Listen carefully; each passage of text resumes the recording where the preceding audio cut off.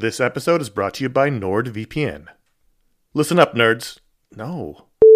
Good evening, Mr. and Mrs. America, from border to border and coast to coast and all the ships at sea. What?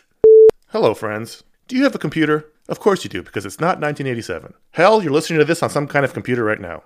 But do you have a VPN? Oh, what's a VPN, you ask? Well, my friend, a VPN is a virtual private network and it offers two key benefits: enhanced privacy and security online. But VPNs do a lot more than that. VPNs shield your IP address, change your browsing location, and make online life easier. It's all about safety and security, my friends. But like everything else in life, it's also about watching TV. Don't let your paid subscriptions go to waste. I use NordVPN to access my home content while I'm traveling. Wink, wink. Plus, secure your connection on public Wi-Fi in airports, hotels, cafes, anywhere you go when you're traveling. There's over 6,300 servers in 111 countries, and you can find a nearby server for the best VPN speeds. NordVPN is easy to use. Connect with one click or enable auto-connect for zero-click protection.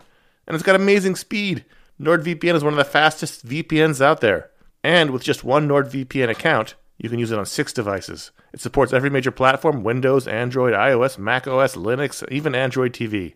I think those are all real. Don't miss out on all the awesome benefits for using a VPN. Go to nordvpn.com/ifanboy today for a risk-free 30-day money-back guarantee. The link's in the show notes. Once again, that's nordvpn.com/ifanboy.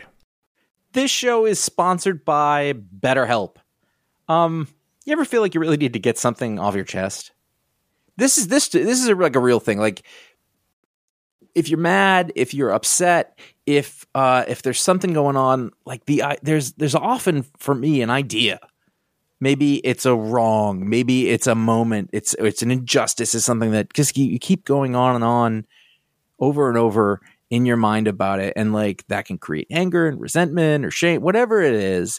And very often I have found, I am not a therapist, I have found that when you let it out, when you give it voice, when you say it out loud, sometimes it makes you feel better because you've expressed it, and sometimes it makes you realize like, oh, this is not a big deal, but it's been stuck in my head. So you give voice to those things, and it can make you feel a lot better. And shock of all shocks, therapy is one of those things that can help you do that. It can help you be able to say those things in a place where you don't need to worry about the repercussions of it, work your way through it, figure out coping skills, how to get around it, find ways to deal with that stuff instead of letting it fester. If you are thinking of starting therapy, if anything I said sounds familiar, you're like, oh, maybe my life would be a little better if I could deal with that kind of thing, you should give BetterHelp a try. It's fully online. It is convenient, flexible. It is suited to your schedule. That's the idea. That's what they're going for. You can fill out a brief questionnaire to get matched with a licensed therapist. That's a big deal. You can switch therapists at any time for no additional charge. That personal connection, I believe, to be super important. Again, I'm not a professional. Get it off your chest with BetterHelp. Visit BetterHelp.com/ifanboy today. You get 10% off your first month. That is BetterHelp, HELP.com/ifanboy. This is iFanboy Pick of the Week, number 812, brought to you by iFanboy listeners just like you. Boosted, thoughtful, helping other people, doing what you can, and getting by. Keep doing your thing. Well, it's a vile world, but that's okay. That's where the smart bucks are today. Tortoise shells and a wedding ring. So much for the little king. But he snapped hilltop, gutted and bare. 15 years back, a king walked there. Now some half-wit hellspawn's gonna take his turn. That's how to crash. That's how to... Hey, welcome to iFanboy Pick of the Week, episode 812. I'm Josh Flanagan, and joining us in the honorary second chair in place of a much beloved and missed Connor Kilpatrick is Dr. Ryan Haupt. I mean, we still keep a third chair available for him were he to appear. Like, the Passover thing. Is it Passover? Mm-hmm. Yep. Save room for Elijah. Elijah, that's what it was. You were going to say Ezekiel? I was going to do that. And for people listening out there, are you a giant anti-Semite, Josh? No, I'm not. My whole mother-in-law family, those are all Jewish, but I can't seem to remember the details of it. But fact is, I was raised very religious, so there you go. We don't go to most of those events. But yet we still have the empty chair just in case, and some salt water and parsley to mimic the tears of missing Connor. You should have seen how confused I was at my wedding when the horror started. Not a joke. And Lindsay is like, just do it and have fun. And I was like, I literally don't know what's going on. And these people are dropping me from this chair. That's a real thing that happened. We are iFanboy. Every week we skirt the edge of unacceptable things to say. And one of us picks the book they like best from all the stack of comics. We call that the pick of the week. We will talk about... I script bombed Connor last week, and it's still here, and I just script bombed myself retroactively. Hey, there you go. That's fun. As the script says, oh dear God, when will this ever end? Why won't this end? Please make it stop. What have we done to anger you? Oh Lord, please kill me. By Crom, you're right. We're going to talk about the pick of the week. We're going to talk about the other books for the week. We'll talk about the patron book pick.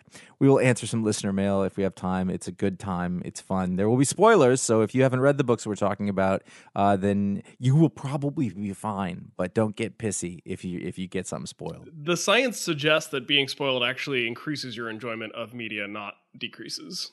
Well, that's not how I felt about Game of Thrones and social media. And yet, the science disagrees. Well, how do we know these people? I don't know. I don't even know what the pseudo rationalization of that is. Ryan, you had the pick. I did have the pick, and the pick this week, as you might have intuited by me referring to our Lord and Savior Crom, was King Conan #2 by Jason Aaron, art by Mahmoud Asrar. The art, colors by Matthew Wilson, letters by Travis Lantham. And Josh, I understand you're also reading this book, but before we get into the discussion, I think Jason, I mentioned this in a text thread and got shut down quickly because we're saving it for the show. I think Jason Aaron's working some stuff out about fatherhood and getting older. And those are two things I can relate to hard right now. And doing it through a Conan book is as good a place as any. And I dug every page of this. Yeah, when looking through my stack of things that I have to catch up on over the holidays, at some point I noticed this week King Conan #2, and I said, "What was this?" And I saw Jason Aaron's name. I was like, well, "What would that happen?" And so I went back and I found #1 and I read it. And I got through that and I just thought, oh, and I remembered that oh, he's made to do this. Like Jason Aaron is made to write Conan, and he's made to write like old warriors who are kings, like because he did that a lot with Thor too, and it sings. And to get sharks in there somehow. He loves a shark. I love that about him. I'm also a fan of sharks. So I really enjoyed his Conan run that he did with Asrar a while back, and then he left the book.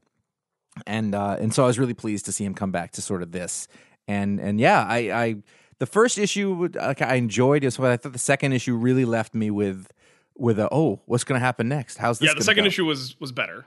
I will say, the first issue, Conan gets shipwrecked on a really rough and tumble island out in the Western Sea, and is confronted by both his Thoth Amet, the sorcerer that he often.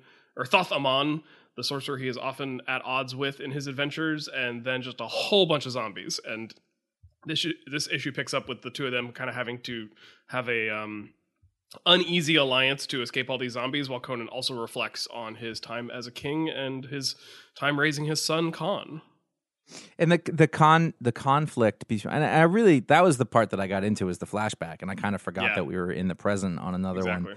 But the conflict between, like, do I take care of my kid or do I teach them how to deal with a difficult world, and that that basic question of parenting, which we all are thinking about all the time. You have a little baby and you are thinking about it, and I have an adolescent kid and a younger kid, and I'm thinking about it all the time. Like, do I want to help them here, or do I want to be like, get it your damn self, and which is better for them? And it's a constant, and put in the context of Conan, who is an all-time badass.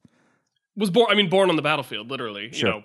And rose from being in a clan of barbarians in the far north to king of a great kingdom, and his son has been raised in the context of that kingdom. So his son has all of the benefits of living and being raised in court, which Conan, I think, recognizes on some level is good for him and is easier than he had it growing up. And then on the other hand, it's like, well, but how is this kid going to learn to make his way in the world if he's not pushed a little harder than he's getting pushed, even though his son seems like a good kid, by and large. And also, he has the exact same name as his dad, except they took an A out.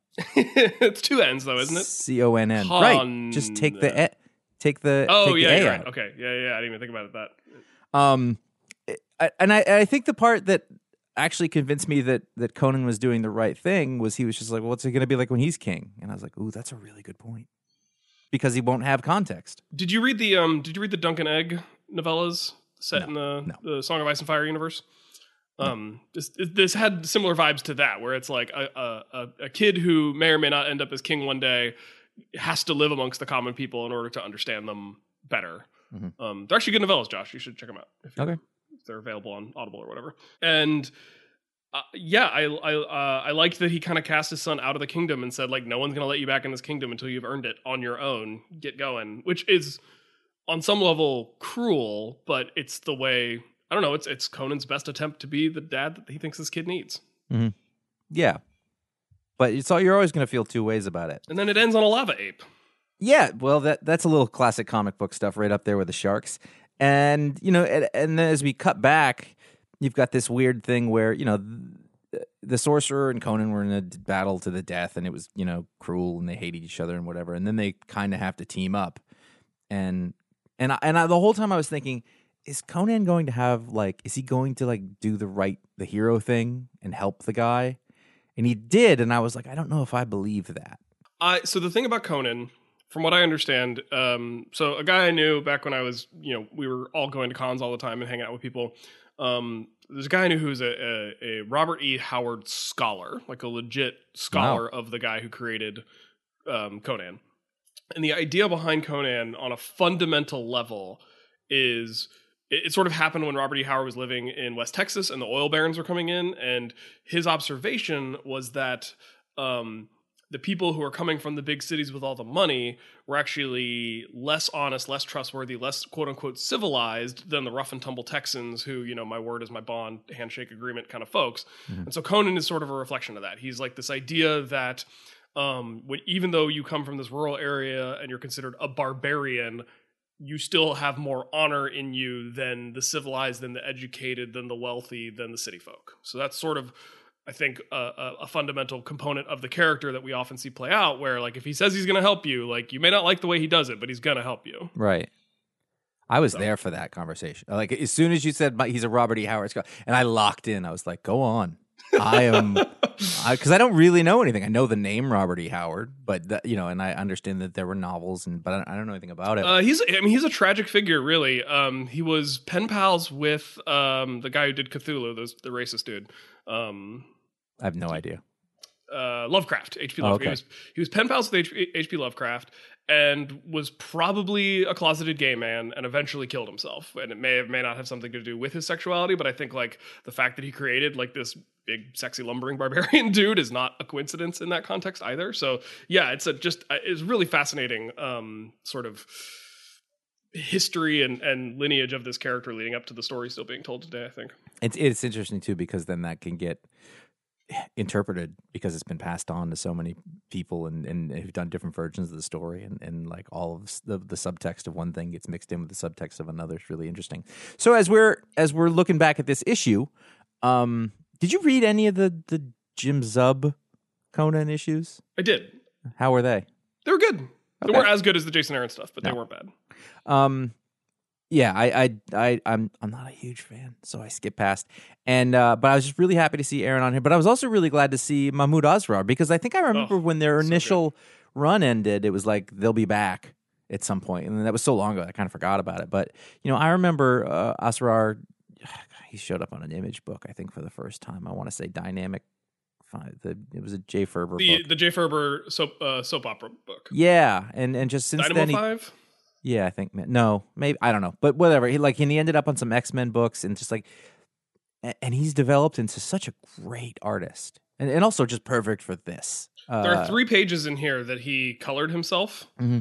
and they're just 3 gorgeous splash pages of Conan just sort of reflecting on his adventures, fighting a Lovecraftian eldritch horror, just getting it on with some women in a pile of gold and just fighting some dudes in a volcano. And I'm just like, oh, you were talking last week on the show about buying original art. If these pages were not done digitally, mm-hmm. somebody's going to have a very happy framed painting on their wall if they go and buy these, because they. And I know he has at least a son, I think about my kid's age, maybe a little younger. My interactions with Mahmoud, he seems like a really good guy too. So it's always nice to see talent match with, being in the right place and a good dude. I laughed pretty good at the page. Like, we never really learned anything about Khan's mom, whoever birthed him to Conan, and she's not really in this story. And there's a moment where they've won the battle, and Conan is he's itching for a fight. He just wants to get back in the action, but he's old and his kingdom is at peace, and he needs to just let it go, but he can't because he's a barbarian, and he just kind of sulks back to his tent with a cup of wine. He has ADHD. I don't know why that's not clear. And he sulks back to his tent with a goblet of wine, and there's like 4 women just passed out in his tent waiting for him to get back. And it's so funny. That's a common thing in barbarian camps, is that the women will just roam around, and it's like monkeys in certain parts of Thailand and India. Or General Hooker in the Civil War. Do we need to do a little Civil War education here? I think we should be careful that we don't go too far awry, because it would be very easy. There's 4 women, and they're not just like they're passed out where they lay. Like they were. Whatever happened before is still with them, and they're recovering. Yes, exactly. So it's been some shit that went down. It's good Conan, and it's got the subtext of sort of these parenting decisions. I want to, Aaron's got kids. He's got it. So he's going through it. He's putting in here. I don't know what the difference is between this and Avengers, which isn't terrible, but it's not connecting with me in the same way as this does. But it was really good to see like him just come and do some kick-ass issues and have more to go. We're just dads talking about dads. That's all it is. But other people can enjoy it too. Runner-up for Pick of the Week was Daredevil Woman Without Fear #1, story by Chip Zdarsky, art by Rafael De La Torre, colors by Federico Blee, and letters by Clayton Cowles. And speaking of having sexy times in your comic books, this is a hot book. Oh, yeah? Yeah. Did you read this? I did. I got to say, it didn't make much of an impact on me one way or another, but I realized like I don't really care about Elektra. I don't know that I ever have. This issue, actually, I think plugged me into her more than any of the Frank Miller stuff ever did. For whatever reason, the idea of a woman who just keeps beating her head against the wall, and the wall in this case is Matt Murdock, this just stubborn, beautiful idiot who cannot give up on his Catholicism and his guilt in a way that just makes no sense to her, but she just also can't quit him. I don't know. It hit a lot of good notes with me, and I was super into it. So I think it looked really great. I did like the twist of who the villain was at the end. It was not what we expected, because I'm reading the thing, and basically someone's after her or trying to trick her or whichever, and I just thought, please don't let this be Bullseye again. Mm-hmm. Please. They were hinting that it might be. Yes, exactly. And I was like, you've got to be kidding me. You're going to go, because they just did her in Bullseye. Right. So I liked that it was the twist, but at the same time, that character I feel like I've also spent a lot of time with lately. So like taking one character's villain and moving to another book isn't exactly great, but it's fine. I get why he would do that. And I always appreciate seeing Stick. I love that Stick is always just wearing that low baseball cap, just always kind of covering half his face with a baseball cap. For whatever reason, I find that just like no other comic book character has that look. That's Sam Shepard. Exactly. Yeah. Just world weary sensei sort of. I don't thing. get his point though. Like, he doesn't care about her. He doesn't he's training her to fight. Like, why? I guess there's probably stories that I don't remember. I'm not even gonna say I haven't read them, that I don't remember. And I liked that Elektra had the little coffee date with the guy they went to law school with. I'd forgotten that I guess she was in law school with Matt and Foggy and all them for a bit, but didn't. She was finish. a rich girl. Right, exactly. And I really like the combo Daredevil Elektra costume. I think it's interesting looking. I like the way that it kind of flows and moves in ways that are a little bit distinct from either her normal costume or her modern costume or Daredevil's costume. And I love Asai. I think Asai is an awesome martial arts weapon. I don't love her blunted ones that she uses when she's Daredevil, but whatever, it's fine. But that makes sense. Yeah. I do think that through the normal Daredevil run, especially over the last few months, she has been much more interesting than Matt Murdock. Like, that part of the story really, because she was doing things, and Matt Murdock was just in a crazy prison. She doesn't respond correctly to when there's a deer on the road on a snowy night, though. Did she swerve? Yeah, she swerved. She needs to spend more time in New Hampshire, I think. Yeah, don't do that. I know many people who have. My mother has done it on several occasions where she just slammed into a deer. But I've never actually done that. Like, I've never seen one in the road that I had to, like, figure out what to do. Do you have the thing on the front of your truck that'll just obliterate them instead of The your bull car? bar? Yeah. No, but I never had a reason to put it on there until just now. I would. I mean, they are effective at preventing your car from being damaged, but they will straight up just kill anything you hit, including people. So I think there's some pros and cons there. Well, you can get like a real one, that is like sub $1,000, or you can get like a janky $200 one from Amazon. Or you can get one from Australia that's made for kangaroos. Bloody hell. Her form on her size isn't great. I'll say that as a person who's done some martial arts with size before. That's not how you're supposed to use them. I've heard you say a lot of nerdy things, and you just top three'd it. Just so we're clear. Well, I just finished season 4 of Cobra Kai, so I'm riding high on the martial arts train. All right. Carry on. But I enjoyed it, and I will keep reading it. But it sounds like you may not necessarily keep reading it. You weren't as into it. I have soured is too strong of a word. I have begun to lose interest in the Chip Zdarsky Daredevil world to a certain extent.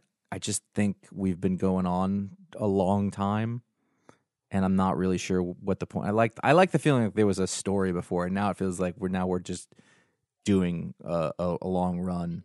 You know what I mean? That has no end, and I don't like that feeling. Usually, I don't mind it over in the Fantastic Four for some reason, but in the Daredevil stuff. But I think Daredevil wears me out as a character. Like, he just, because it's exactly what you said. He's hard-headed. It's just he's just going to keep making these same mistakes. You sound like a person in Matt's life. Like, you're just like, Matt, yes, for the love of God, literally, just stop. So this book is a person who is a codependent of Daredevil. And I don't know. That's not super attractive. Now, it was good. It looked good. I will probably read the next one, but I'm not in love with it. Cool. Well, were you in love with Rain #1? Rain #1 probably would have been my pick of the week if I had it. I did not know what it was. I did not know what to expect. Joe Hill didn't write this. He wrote the story that it was adapted from. But normally his stuff is going to come out of it was DC/Vertigo. And then it was IDW, but this was out of Image. And I had no expectations of it. And I thought, when I started, it's going to be a horror movie. But what it is it's sort of the story of, we don't actually know a lot. It's the story of this one day in Boulder, Colorado. A storm came in, and instead of rain, it were these like razor sharp, I don't know, crystalline knife spear things that came out, and they just killed everybody who was outside. Which was a little hard to read given the actual recent tragedy of the wildfires in Boulder, and obviously all of our, I caught that out there is. I caught that. Yeah. It was not lost on me that like your town has experienced a real tragedy very recently, and that really sucks. And I hope everyone out there is okay. So it made it a little hard for me to read, having spent a lot of time in the Mountain West, but it's still really well done issue. So, and it's a very small story in that sense, though. So there's a girl, and she's got her girlfriend, so the first person she's ever fallen in love with, and his girlfriend's really supportive and loving mother, and this sort of like weird, all the weird people in the neighborhood, the Russian stripper, and the weirdos who apparently are outside in their neighborhood every day predicting that the end is nigh. And there's this really interesting little kid, and it's just everything about it. It's not like the idea of the sort of this weird natural disaster or whatever isn't, but the way that it's framed in this really small story, in this really small way, from characters who have distinct personalities. It really pulled me in, and it gave me just enough that I wanted more, but I didn't quite feel like it was just the cold open. Because you could have done this like the 2012 disaster movie, right? Or San Andreas or something. You could have done it that way. This didn't. It kept it, even though it showed you what was going on in the rest of the world. I can't believe they killed the giraffes, Josh. They killed the giraffes. Not cool. They're a huge target. I mean, it would be impossible for them. Tall and narrow. They could have danced between the raindrops. If there's any wind, any crosswind at all. It's strange to me. It's almost... The story ends with like, what do I do now? And I get that, but I almost felt like this was a complete story, and I don't know that I need to even see what happens next. You know what I mean? I can see that, except for the fact that we've had no effect. Yeah. Like we had a cause, and now we don't have an effect. So if I did, I mean, I guess if I had a criticism is that I don't really know what the story is, because I feel like this is the kickoff event. But I guess that feeling that I had of not being given enough is what you're saying. There's a bit of a short story to it, and the sadness and loss, but I just think there's more to be said. I can see art that too. By Zoe Thorogood, who I have never seen before. I'm a little, I don't know exactly how to describe it, but it was very unique. It has indie comic vibes for days. Like, it just felt like I was reading an indie comic from the early 2000s. But at the same time, like the craft was there in that I knew all the characters had been drawn differently enough from one another that I was never confused. I knew who every single character was. For whatever reason, the introduction of the characters and the differences between them, it has, I feel like there's cartoonists I could compare it to, but it's almost like there's elements of it rather than it reminds me of a person. So like the wide shots, I was getting sort of a Nick Pitara vibe, but then the characters themselves are not that. A little Nate Powell thrown in there, I think. Yeah, I can see that. Very like interesting, evocative coloring. The colors during the part before the rain comes is sort of a golden, yellowish kind of thing. The when the danger starts, the pink shows up in the panels, and then it's sort of greenish and bluish as the storm comes through. And then it lightens up a little after the fact. But like literally the colors throughout, by Chris O'Halloran. I'm sorry, I don't mean to tell a story also as I'm sort of looking through it. So that's just it's one of those subtle effects that they can do to tell a story that I thought was used really well. And then like the reality of the things hitting, the needle shard things is pretty gross. Yeah, like, it was really well done in terms of making it scary. Also, I gotta give credit to the lettering on that. Like every time they hit something, it's like stab, stab, stab, tat, tat, tat, and there's no panels where that's not happening. Like the sound effects are sort of everywhere in different sizes. And the needles they're like small enough that you kind of think, oh well, you could take a few of those and be okay. And it's the volume, that brings people down in a way that's really kind of horrific. It was really I found it really compelling, and also I'm not going to discount the fact that like, I just didn't know what it was. I had no idea what to expect. That's fun, though. And usually that's not good, is what I'm saying. Like, most comics aren't good. It's true. And if they were, then it would be. Hill. But he didn't write this. It's just based on a story from him. He didn't script the thing. In fact, he did a short story, I think, in prose. And so everything else is, so the craft of it, how you tell the story. Like they had a good skeleton to work with, but we all watched In the Tall Grass on Netflix and agree that it was a great adaptation of a wonderful story we all enjoyed and loved. So, anytime you adapt in Joe Hill, it's going to be fine. We don't all feel that way because I've never read a Joe Hill book. In the Grass, everything's fine. All right. I don't watch anything horror related or nearby, so I don't know from nothing. And I figure if his name's on, it's a horror story. Is this a horror story? I don't even know what this is. I guess we'll see. I think we need another issue to know. Yep. Really liked it. You should check it out. I'm shocked it wasn't like the patron pick, but whatever. Batman and Robin number 3. Batman. Number 1. Robin and Batman. You're right. It's ingrained. Robin and Batman number 1 was a pick of the week from me, which I believe surprised at least Connor. And this is just a little 3-issue story about Dick Grayson coming into himself. Like understanding who he is, trying to work out being an adolescent whose parents have died, who's working for a sociopath, who has affection issues and huge parent issues, trying to prove himself and get his adolescent testosterone under control and be sure to be himself. All of those things, and done really elegantly by Jeff Lemire and Dustin Nguyen. And I really like the first issue. I pretty much like the second issue, but I thought that they really brought it home in the third issue. And I love a good 3-issue miniseries. It is just right to not hang around too long with this kind of story. I think they got that part correct. The idea is that Killer Croc in this version, I don't think this is canon, but what the fuck do I know, was in the same circus as the Flying Graysons. but he was like a freak in a tank, and he watched them be happy and fly around, and that's why he killed Grayson's parents.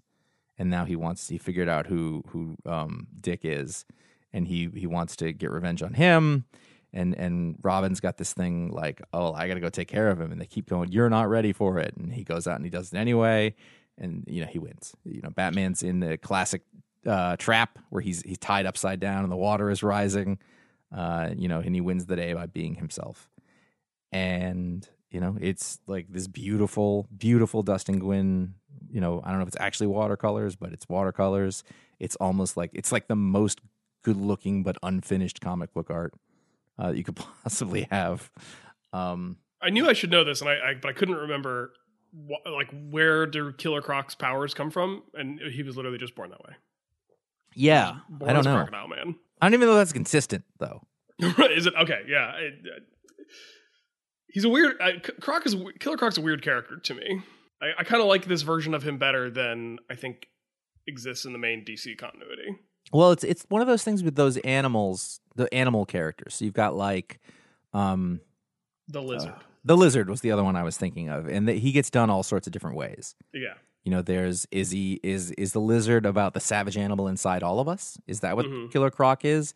Is it about like people? Is it a person who when you I guess that's also the savage animal inside us, but it's a different version. Like when you peel back everything, you take away this. They're just people who don't care. Or is he a person who's been kicked his entire life, and right. This is him now? He's strong enough to do the kicking. I mean, that's more relatable and more. Well, I don't know, that's not even true. I think, but I kind of like the fact like him. I think Clayface is another one of those. A lot of these sort of. Or is he just a cold bastard because he's a reptile and he doesn't feel? Reptiles don't seem to feel emotions the same way mammals do. Like it's That's less interesting. Yeah, because there's no story there. Unless it's man versus nature. Like there's a way to do it all over the place. So, but I guess the point is like there are certain mid-tier villains. They've been around for a long time that can kind of be all of those things depending on the whim of the person doing the story. Because we don't, like the lizard gets written a bunch of different ways. Croc gets written, Clayface. There's all sorts of things you can do with it, and I think that leads to the interesting. Like if they did them the same every time, if you were like, that's not how Mr. Freeze is, then it would get old a lot sooner. Yeah. I mean, Mr. Freeze at least has a super consistent motivation most of the time. Right. Right, but we don't like he always shows up in a different. Is he rageful? Is he calculating? Is he actually really not a bad guy, but he's driven to do this thing? There's all sorts of ways you can go at it, and I've really come around to the A, being aware of it, and B, sort of appreciating that, like, do it that way. They do it with Joker too, but I'm so sick of Joker. Like, it's yeah. For a guy with a villains roster bench as deep as Batman's, you don't need to keep going to Joker. It's 60% Joker. He the man who is not looking forward to the Batman movie at all with the Riddler said out loud on a podcast. I didn't even know. Like, I know there's another Batman movie, but I couldn't have told you. I didn't know. They're doing like the Riddler if he was the Zodiac killer, and it looks dumb as hell. Oh, that's terrible. Yeah. I remember. Give me Frank Gorshin or give me nothing. When Jim Carrey, which one's the Jim Carrey? Batman Forever with Val Kilmer. I walked out. I wasn't like in a movie theater. They showed it at school, like at college, like at one of the rooms where they would show almost new movies. And I watched a second run. Yeah, and I watched it for like 10 minutes. I was like, I'm not doing this. I can't, because I had seen the commercials and thought, I'm not doing this. And then when I actually sat down to do it, I was like, I can't do this. But did you get the commemorative glass mug from McDonald's celebrating the release of Batman Forever? My old roommate in college had some of those. So I used to I was Batman 89 was my jam. And so this was anathema to me. It was just, it still is. I don't understand it. Like, I think I would get it, because when I was a kid, you're like, no, Batman's supposed to be serious. Which isn't true, and I'm fine with that part, but it's a bad movie's a bad movie. Well, it's also like there's a way in which the Adam West Ward Batman knows it's camp and plays with it in a way that's fun, whereas Batman Forever, it just didn't seem to understand what itself was in a way that the actors in the movie didn't know what they were doing, what they were supposed to be doing. Right. No, and I was like, well, that's not the Riddler at all. That's just the Joker in a different costume. And wait, so is Two-Face. Two-Face is just the Joker in a different costume. This is terrible. Anyway, Yeah. This has nothing to do with anything. I really enjoyed Robin and Batman, all 3 issues, but I thought the 3, like, it and I've read versions of this story 1,000 times, but, it was done really well, very sensitive. Classic for a reason. True enough. Hey, folks out there. Folks, listen, folks.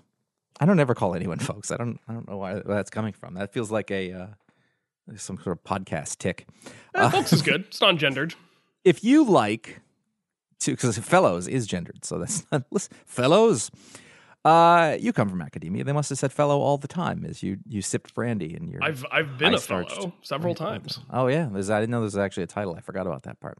Hey, if you like this show, this really goes for anything that you listen to on the internet that is listener supported. But for us specifically, there's patreon.com/ifanboy. You can directly support the show there. You unlock shows that everybody gets to listen to. There's Talksplodes and Booksplodes, Mediasplode. One just came out this last week. You can be part of a great community over at the in the Discord servers, or apparently in the Facebook. Apparently, there are still good things that happen on Facebook.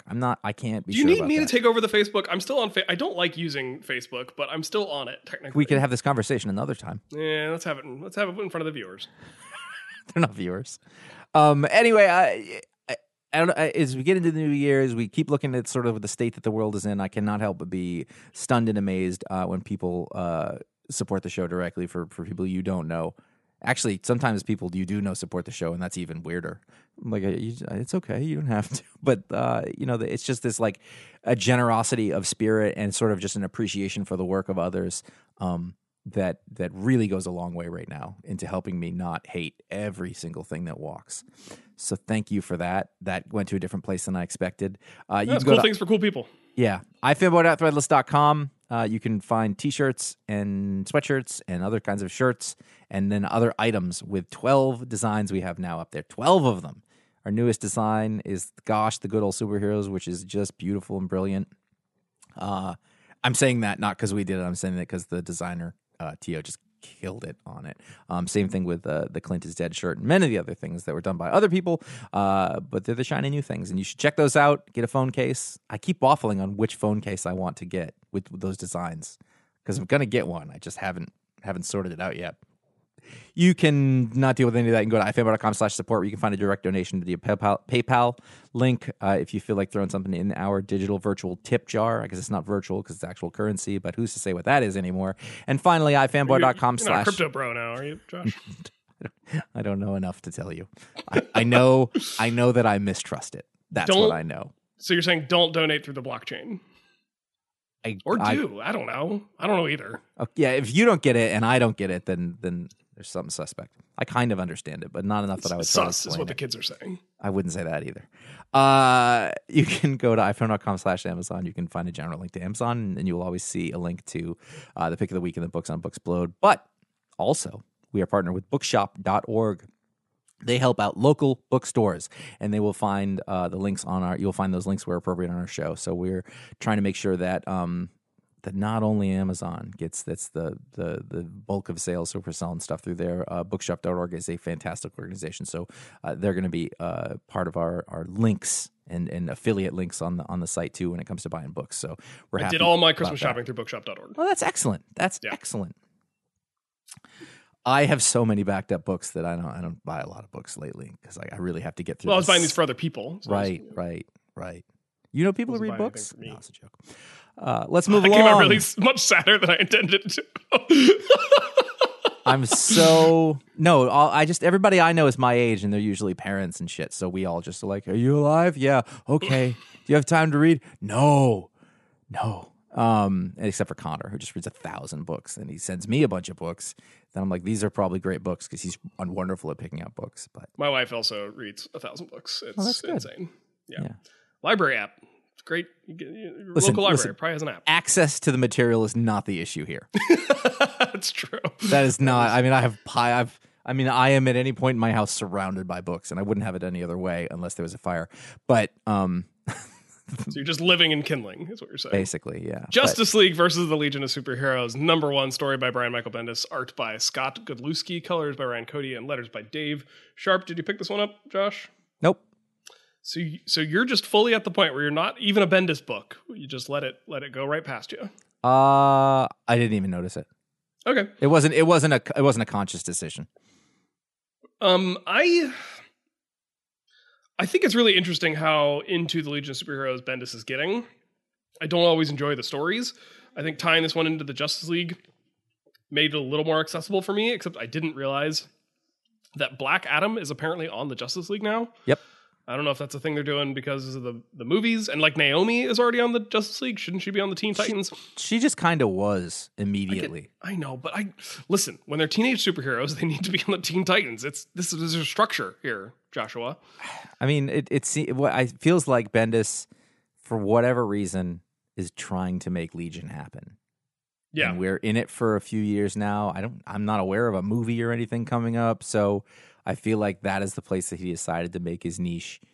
Mm-hmm. You know, and it was semi-successful, but it didn't. And credit where credit's due. I think Bendis, for a man of his age, and he's older than us, is really still very adept at writing young people.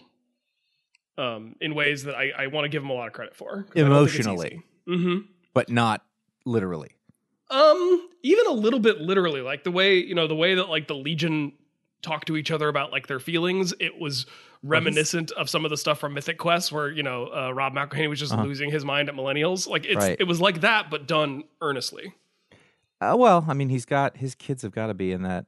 He's got some kids in yeah. that area at some point. So he's, obviously very empathic and intuitive to that kind of thing. So maybe that's what you're on about. So yeah, the story is like the Legion and the Justice League both experience this weird, inexplicable darkness that pulls members of each team away to other times. And it's completely unclear from this one issue how they will end up at odds with each other as teams. It seems to have something to do with the Gold Lantern, who's a character I know nothing about. But at least they fixed, I'll tell you, Josh, they fixed John Kent's hair in this issue. And that's important. That's not nothing. That's not nothing. So that was really all I had to say about that. Fantastic Four number 684. This would be the second part that wrapped up. I think it was Pick of the Week last time, but either way, it was 38. Yeah. 683. The revolution has begun. You either get on board or you get left behind. We're using legacy numbers from now on. The Wizard took the Fantastic Four to court.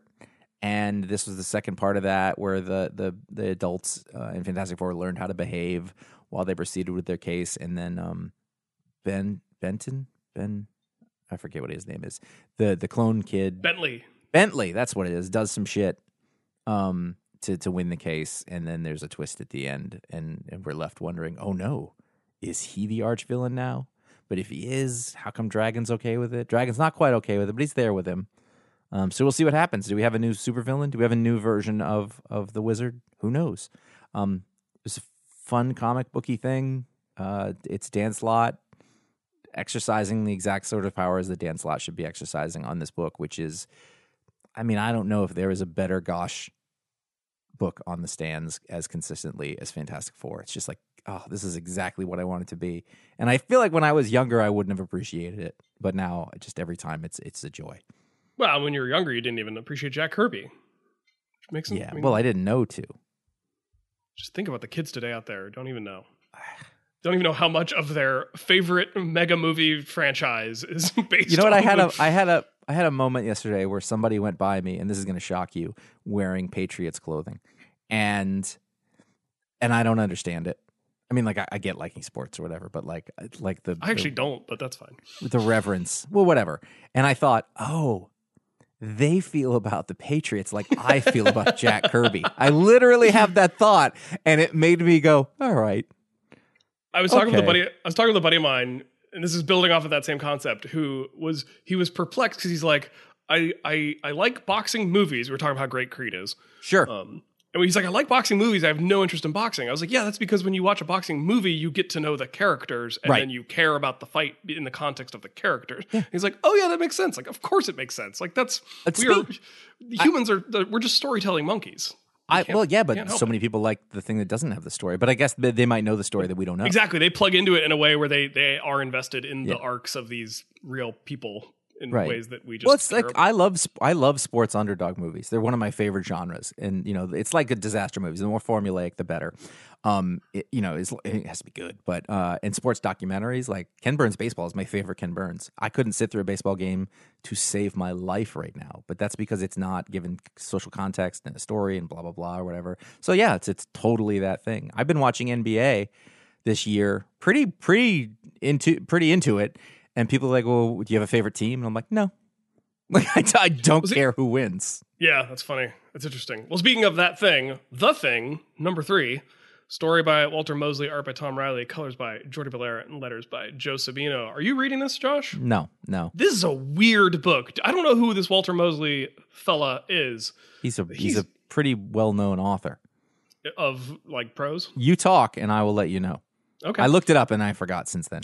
Well, were you at any point ever hoping to read a book where you get some postcoital thing? Nope.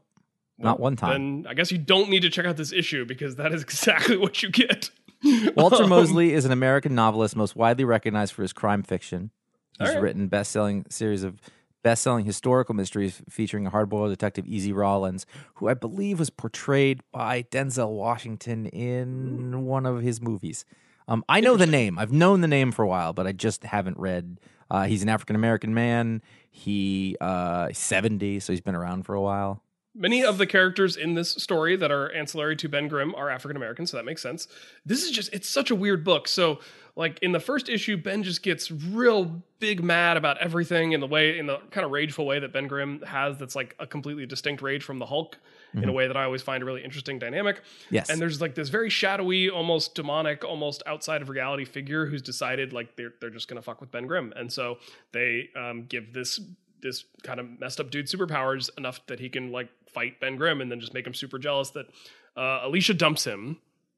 So he ends up dating this woman, this choreographer, African-American woman choreographer, and her ex-boyfriend just gets real mad at him. And they have in the second issue, they go to this underground version of New York City that is, I feel like pops up in fiction from time to time, but I always find a completely fascinating concept of the underground city. And then in the third issue, like they're back from the underground city. And So like that bar with the supermodels from Seinfeld? More like the Neverwhere from Neil Gaiman, but sure. Yeah, and like, they've got Ben has teamed up with this woman that he went on a blind date with, and she's super into him, and they've got this kid who's clearly got something more going on. I think it's going to be revealed that he's like an Uatu or a part of Uatu's Watcher race or something like that. And like he doesn't, he like tells this woman, she's like, he's like, I don't want to hurt you, and she's like, it's okay, I like it rough, and then cut to the L-shaped bed sheets. So it's interesting. It's just a weird, wacky book. I like it rough. Go ahead and play with that metaphor for a second. Right? Because he's craggly. Do you think that if you read this book, you would know that the writer was a 70-year-old man? No, actually, I don't, because there's Isn't like that interesting stuff. The only suspicion I would have is some of the deep Marvel cuts, but like he's writing about dating apps in ways that feel authentically ludicrous. The deep Marvel cut is the Champion of the Universe shows up and fights Ben Grimm. Nice. So yeah, it's kind of I don't know, it's a weird little book. I'm gonna stick with it. I'm gonna see where it goes. Let's go to a corner. To a corner far, far away. Long time ago and far, far away. Long time. Star Wars number 20, story by Charles Soule, who's exclusively in the Star Wars business these days, as far as I can tell. Art by Marco Castiello, with colors by Rochelle Rosenberg, and of course, Clayton Cowles. You always know the letter. They're always holding it down. Talk to me. Why'd you add this? Why are we on here? I have been enjoying Charles Soule's run on Star Wars. It's weird. I don't know how you feel about this as in terms of it being like canonical to the films, because I have such a hard time imagining these events taking place in between the movies and like thinking about, I can't for the life of me think about turning on Return of the Jedi and envisioning any of these events having happened to the characters since I last saw them in Empire Strikes Back. Am I making any sense? Yeah, absolutely.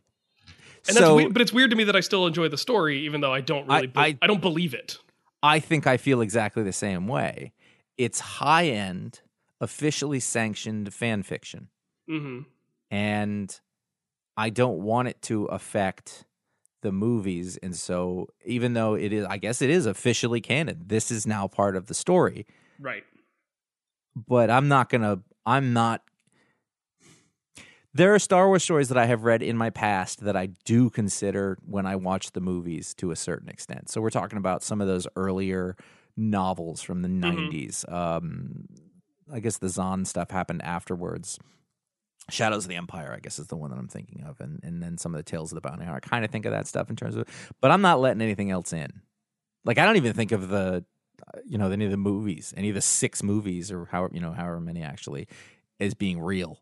Yeah. In that sense, if we're talking about the original 3 movies, those things stand on their own. And so then this is just, it's jazz. It's just like, let's play within these and do some cover versions, and you can do a really good and you can have fun with it.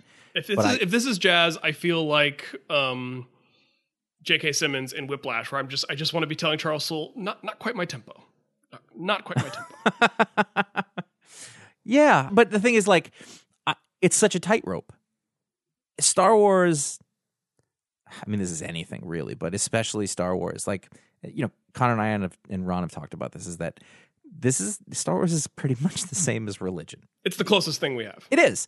And so your interpretation of that in the more Protestant version, is what it is. That's your relationship with your God.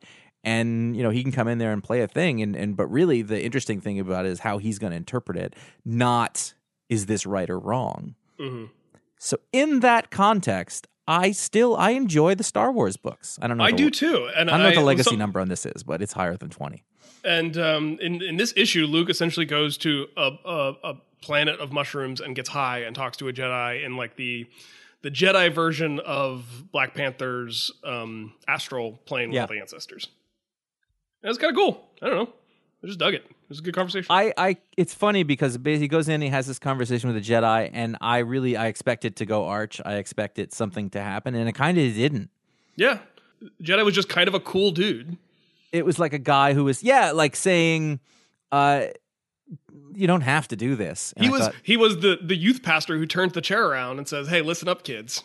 Yeah, but he meant it. Like, he's like, you don't have to do this. And I thought, he's going to try. This is going to be a dark side trick, because that's what every other story has been. But really, it was just saying, just because they're saying you're a Jedi and you have some of this, like, you don't have to do this whole thing. Right. And, then he has the hero's moment. He's like, yeah, I'm doing this because that's what Luke would do, as opposed to anything that happened in the 8th movie. It's sorry. I have mixed feelings about it feels like a retcon that everyone's come around to say, like, oh, the Jedi always sucked. I'm like, no, they didn't. The Jedi were cool as hell. And I have a hard time with that sort of, it feels like they're making excuses for movies that just didn't tell the story as well as it could have been told, if I'm being as charitable as possible. And I kind of like that Luke still believes in the idea of being a Jedi, and that to me is important to him as a character. It's the one place that I think I can stick. Not the one place, because I think you've got Star Wars, Superman, that kind of thing. But it's one of the places that I can go with the sort of like, no, I don't want to look at the other side. I don't want to compare it to reality. I don't want to see like, yeah, but what about how the Jedi negatively affected other communities? And like, I don't want to do that. I want them to be the good guys, and I want the Empire to be the bad guys. I don't need nuance in this case. I have a really special relationship with characters who are heroic and competent and try to avoid violence, and I've always admired that about Luke. Mm-hmm. Yeah, that's good. So yeah, this was an enjoyable Star Wars corner. Thank you for joining me in this corner, Josh. All right. Those are the books that we wanted to talk about. We're going to slide along quickly now. The pick of the patron pick is the patrons get to vote. That's another thing about being a patron that's rad. They pick the book that they would like us to read and talk about. And this week it is Savage Avengers number 28 by Jerry Duggan, art by Patrick Zurcher, colors by Hava Tartaglia, and letters by Travis Lanham. More Conan. Yeah, we're going to start the show with Conan and end with Conan. Conan and Kang. Conan and Kang. That's not nothing. How's that feel when you say it out loud? It's almost like it's trying to stack too many things. It's like, yeah, it's pizza, but it has Oreos on it. Well, hold on. Is that a good idea? Unga Pachka. Oh, I don't know what that is. I think it's a Vietnamese or a Thai term for when there's just one too many things. Mm-hmm. A hat on a hat, So I don't believe this was that. Oh, it's Yiddish. Sorry. We have here the sort of end of the long Savage Avengers arc, I think. Which neither of us were reading. No, but I did drop in a few times here and there. Once was a patron pick, and then another couple of times was I got, like I would say I've read 4 of these. And I kind of enjoyed it, but then I'd go the next week and I'd be like, I don't know what's going on, I don't care. Yeah. But the stuff that I dropped in on when I was sort of able to grasp it, I did enjoy it. And I kind of liked that we were reading, I wouldn't have known otherwise to sort of read the end of the Conan saga in the Marvel universe proper. And I thought it worked. I don't really know how we got to this point, but I understood, like, okay, him and Kang have gone back in time to stop the villain from being a villain. And originally it was, would you kill Hitler? And then it turned out to like, well, what if we change things? And it was, I'm going to teach him how to be a warrior as opposed to becoming an evil sorcerer. And it seemed to work, but then there's because Kang is involved, there's backtracking.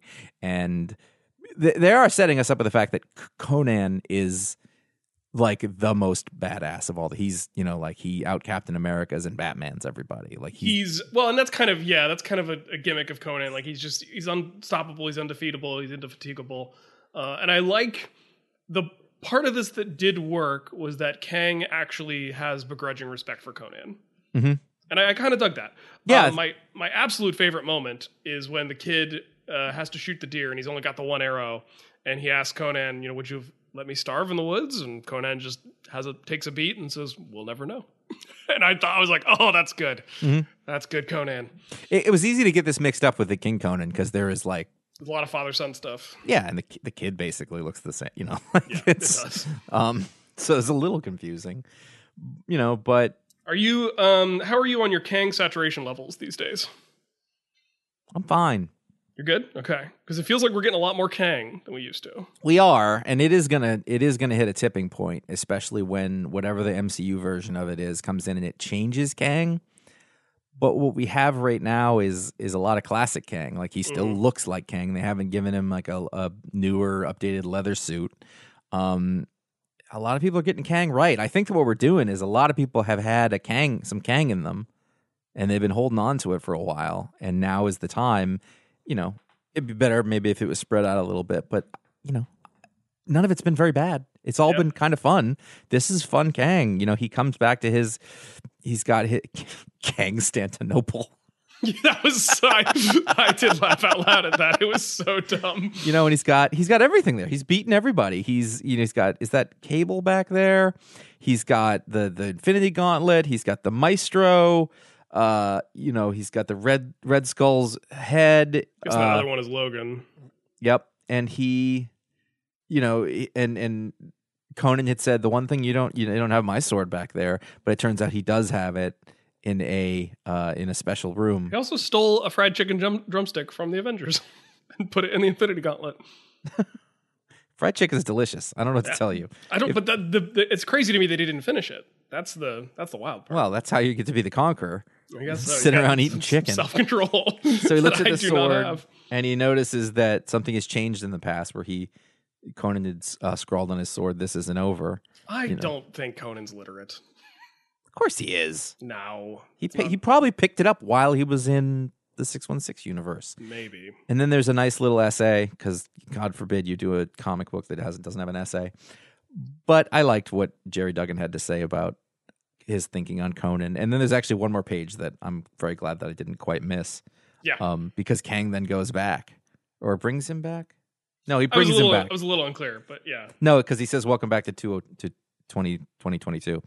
And then like they're going to have a fight, but it kind of ends just on that. It's like, oh, this will keep going, and it's ongoing. But it won't keep going for us because we're done reading it, and now we have to rate it. Yeah. Yeah. What, you want to go first? You want to rate? Ratings. Yes, I will go first. I will give this a 4. It was 4. Pretty good. 4. It was pretty good, and it was all the better for like not having had read everything before it. I totally knew what was going on. I was never lost one time, and it didn't rely. It was just good storytelling in that way. The art was good, not amazing, but I was like, that's Kang. Got Kang right. I feel like it's hard to get Conan wrong. Yeah. It's like it's the one thing that all comic book people start with. Well, especially because like cloth. most comic book characters are drawn as if they were naked and their costume has been painted on, and so to have a character who's functionally naked most of the time just makes it easier, I'm guessing. Yeah. So 4. Are there more? Are they done with this series? I don't know. All right. I'm gonna go look at a comic book news site. Well, either way, as a sort of story, 28 issues is pretty good for an arc. And, think of how bad it could have been to put Conan on an Avengers team. Oh, it could have been awful. Yeah, and it wasn't. So it's the right mood. So that's the patron pick for the week. Thank you for the patrons for voting and for giving us a fun issue to read. Now, every week we thank a few. Can you tell that Connor always runs the show? And I don't. Like I'm color commentary guy. I don't do play-by-play. Every week we thank a few people who have supported us at patreon.com/ifanboy. And we give them dumb superpowers. And is there any way I can convince you to go first while I think? Yes, you can, because I thought of one ahead of time that I'm real proud of. Okay. Do you want me to go with the name I've been assigned or the first name in the list? Go with the one name that you're assigned. Power that D.V. Villeneuve, The director? Did D.V. Villeneuve? No. Villeneuve. Yeah, sure. Hopefully I'm saying that right. Apologies if not. They have a really amazing power, and it's that whenever they need to, they can manifest a map as a tattoo anywhere on their body. Oh, wow. So like it'll fade quickly if they need it to, but like if they're lost somewhere in a city, they can pull up a map on their stomach and look down and figure out where they're going. Okay. Any map. It doesn't have to be real. It can be fictional too. Like Middle Earth, you got it. You need to see Middle Earth on my palm? Here it is. I mean, it kind of sounds like just a smartphone. Yeah, but it's a tattoo on their skin. Right, and he doesn't need a signal. Yep. To do that. All right. So any map they need. Or just for fun, just as a party trick. They just can pull it up. Trevor Williams can take any thing that is a big enough platform to stand on and turn it into a hovering device, magic carpet, Silver Surfer surfboard, hoverboard, these kind of things. He can locomotivate. So it can both hover and propulse? Yes. You can turn it into his little personal vehicle. Have you been watching the Boba Fett shows? Is this a Star Wars thing? No. My son got a hoverboard. Oh. And it's much harder for me than him. And for Trevor. Trevor's got it. No, Trevor, but he doesn't even need to buy, he doesn't need to look through all the listings of all the various no-name Chinese junk and wonder if he's going to get screwed when he buys a hoverboard or to buy the Segway brand, which costs a lot more, but is probably more reliable. He doesn't have to do that because he can just be like, me and this coffee table are taking off. Is there a max? Is there an upper limit, an upper threshold? Like if he's on a cruise ship, can he hover the cruise ship? No. It's a personal, it's like for him to stand on. So, within reason. I'd say, he couldn't put other people on it. It's maybe like a dining room table.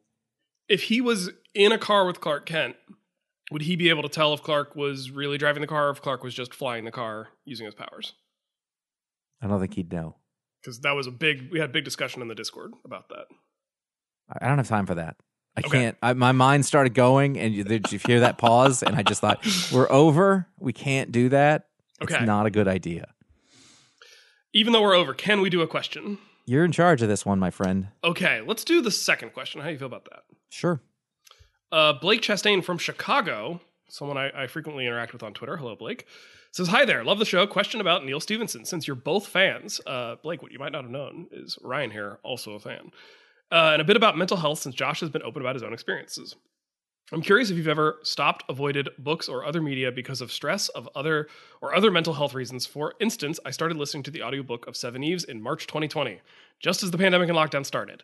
The unfortunate timing led me to stop listening because I simply didn't have the bandwidth. I'm sure as longtime podcasters whose creative work is tied to weekly releases, you feel the need to be timely and have to balance that with other parts of your life. As a fellow podcaster, I'm continually impressed by and thankful for your work, Blake. So it's a good question. It is a good question. I love Seven Eves. Seven Eves it's one of my favorite novels that I've ever read. It has it has replaced or tied Cryptonomicon as my favorite Neil Stephenson / favorite book. Like I love it that much. And I actually, after the pandemic started, I think I downloaded the audiobook of it just so I could read it again. And I felt the same way, if not. So I understand completely what you're saying in terms of like this as a pandemic thing and don't want to read it. I would say to stick with it because it becomes a whole other thing. Oh, it's so good. Yeah, no, it's great. It's many things all at once. But yes, to answer the actual question is I think at some point, Connor had a pick of the week and I forget what the book was, but it was Jeff Lemire. It was just about a guy who was stuck in his life and he was The Maze sad. book? Yeah. And I just thought, I don't want that. I can't do that. I think my answer is actually no. I don't think I've ever stopped consuming a piece of media because of mental health reasons. And I haven't talked about it as openly as you, but I've obviously had struggles with my mental health too. I think everybody does at some point if you're being honest with yourself. And it's never led me to not consume media. I'll say, part of me actually likes feeling emotionally affected by the media I consume. Like the not the Expanse book that just came out, that was the end of the series that I loved, but the one before that, something happens to a character that I actually cried reading the book. Same. And I actually have a hard time even thinking about reading that passage again without crying. Mm-hmm. The final issue of Why the Last Man will get me every single time. Yeah. I was actually talking to James Syme at Isotope about it, and apparently he started just putting tissues in the final issue of Why the Last Man and selling it with the tissue, which I'm like, oh, James, that's such a you thing to do, and I love it. But in terms of like something actually being tough for my mental health to watch, Don't Look Up got me pretty good. I laughed at that like an idiot because it was so. But like as a scientist who actually knows about climate change and a scientist who's worked with policymakers and tried to teach other scientists how to do policy work, it was infuriating. I can get that. I think that it's not like a thing. I think depending on my mood, and I use that in a wider term, from time to time, I will avoid types of things, but they tend to be the types of things that I avoid anyway. I don't generally like stuff where there's no characters that you like. Yeah. Like I don't like watching stuff that is all about horrible people, but of course there are exceptions because funny always trumps that. So, probably all my favorite comedy shows are that, but that's because it gets to be really funny. So Always Sunny in Philadelphia, Seinfeld, Veep, Arrested Development, Succession. Have you finished the most recent season of Always Sunny? No.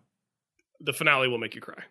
I'm sure. The end, the last season was amazing. I can't have time to get on all that because I could for a long time. But in that way. But I'm trying to think. Like, there's certain shows where it's just nihilistic about the world. I'm thinking of House of Cards, where I was just like, what's the point of this? Like, everything is so awful. You're showing me a version of everything that's awful, and it's not funny. Not like Veep, which is why Succession has to be a comedy. Exactly. It can't be a drama, otherwise it'd be too depressing. Which is why I didn't watch it at first, because I thought it was just a drama, and I thought, I don't want to see that at all, because it's too real. It's actually relative. You know what? In terms of pandemic stuff, like I hate when the pandemic exists in TV shows. I don't want it. Yeah. I also don't like, it's been like 20 years now, so it's still ongoing, but like all through the 2000s, there were a lot of movies about the Gulf War that was ongoing. I was like, I don't want this. Like but you love Three Kings. It's a comedy. That's true. I did, but also it isn't making. I don't know. It was good. Like there's always an exception to it, but like anything that's I can't watch very special episodes or movies about people with Alzheimer's and dementia. I literally almost got choked up talking about it because I can't do it because I don't think that there's any lesson to be taught. There's a movie coming out, A24. It's an adaptation of a play called The Humans. Uh-huh. Don't go near it. It wrecked me in the theater. I saw it at the Kennedy Center here in DC, and I saw it with a guy who knew some of the cast, so we went backstage afterwards, and the cast was all just like laughing and putting on their real clothes, and I was just like, how dare you not act like you just put me through something? Yeah. I was so mad at them. I genuinely, I've always said this about that specific issues. I don't know what the point of it is. Like, we all know it's awful, especially anybody who's been through it. Like, I don't need to be told it's awful. I know it's awful. I don't need to feel a simulacrum of that emotion, which is terrible. And that was before I even went through it. Now that I've went through it, fuck that. I won't do it. The other side of that coin is like shows like The Wire, which seem very bleak and dark, I think are actually incredibly hopeful shows. Well, it's hopeful in the fact that like it shows you the humanity beneath all of the people. And so that makes you think like, oh, we're all stuck in this together as opposed to us against them, maybe. Yeah. Because there's charming criminals, there's charming cops, there's asshole criminals and asshole cops. And, like, oh, Christ, we're all stuck in this, this cycle. And you'll just be the best person you can within that. And that's, it's all in the game. I think just like garbage reality TV is probably bad for my mental health, and because I will get sucked into it. I'll get sucked into it if I let myself, and I have to. I won't. I can't deal with it because that's actually a thing where, pandemic. Stupid people are killing us, and reality shows are about stupid people, and they're made. I'm sorry to say this, but they're made for stupid people, and I don't mean that you're stupid if you watch them. And they're about like encouraging stupid people to behave worse, and then giving it to you in the most packaged formulaic form possible, which is what makes them compelling and makes them easy. They're junk. It's junk food. And listen, I fucking love junk food. I can't do it in TV form like that. But we are very far away from anything that it's a good question. And I'm sure there are things, but I get actually what you're saying about Seven Eves, but you know what? I have a black enough sense of humor that like we watched, is it called Pandemic? What was the Soderbergh movie? Outbreak? Contagion? No. The Soderbergh movie about that with Jude Law, and like it was basically exactly what was happening. Like we watched that right when this all started, and it was funny. We watched the quarantine episode of Always Sunny, which caused us to do an Always Sunny rewatch, which was fantastic. I'm taking my wife through it, and now that we've gotten past like the 11th or 12th seasons, it's getting really brilliant, and she's super into it, so it's good. Well, thanks for the question, Blake. Good question. I'm sorry that we went on so long, but you really should find time to go back to Seven Eves. It's so good. Yeah, it really is. One of the most powerful page turns in literature that I can remember is the moment you know what we're talking about. Oh, I got chill. I just literally got chills. Like it's going. My scalp is sort of tingling. Hey, so you can write to us at contact@ifanboy.com. You can also write in for the Mediasplode. It's helpful if you want to write Mediasplode in the subject line, so we can do that. This month there will be a Talksplode. I have to set that up. It's already halfway through the month. How'd that go? There is a Mediasplode that just came out this past week where we talked about the end of Succession this last season, and we talked about Get Back, the Beatles documentary, and some other things we went through. There's a patron hangout on January 29th where we will be hanging out for an hour, and those are two things are brought to you by patrons, and one of them is for patrons only. Next month there will be a Booksplode on, ready for this? The New Teen Titans, the Judas Contract, the new edition. That's classic. Yep, but it's the new edition with Bobby Brown, and was Bobby Brown a new edition? I don't know. So check that out. That's some George Perez goodness. We're in honor of the great man. Oh yes, who's still with us. So sad, but so awesome. There will someday be a Spider-Man No Way Home show, but there isn't one now. Yeah. And then finally, Connor and I appeared on the podcast Can I Say Something, hosted by iFanboy patron Damian Sherman. What was the answer? We definitely said something. Oh, good. We said a lot of things. We said enough that afterwards, Connor and I texted each other, as is normal, is to say, did we sound like assholes? And I was like, I don't know. Probably. And it's that level of insight that makes you better than the people on Always Sunny. Not the people who make the show, but the characters as portrayed. I'm way into the podcast right now. Oh, it's so good. I also have a podcast called Science Sort of. It's probably not as good as the Always Sunny podcast, but you can listen to it if you like things that are science and things that are sort of science. I don't know how you're keeping up with that. Not well. You can find all of our old shows and all the writing that's been done on the website, and some of it's even good. Or at ifanboy.com. You can find out what the pick of the week is before the show comes out. You follow at ifanboy on Twitter and at ifanboycomics on Instagram. You can follow us individually at J.A. Flanagan on Instagram and at Ryan Haupt on Instagram and Haupt on Twitter. That's Haupt. I never know how much to say the P. I feel like I usually tell people to pronounce it as if you were saying how, like the question with a PT on the end. Haupt. It's like one syllable but some more. Yeah, I respond to almost any pronunciation of it. Just don't, except for the one where they tell me I killed a Lindbergh baby. Hope it. Oh yeah, you did, didn't you? He was a Hauptmann, but still. Well, we don't know that. we don't. Let's not. We don't know.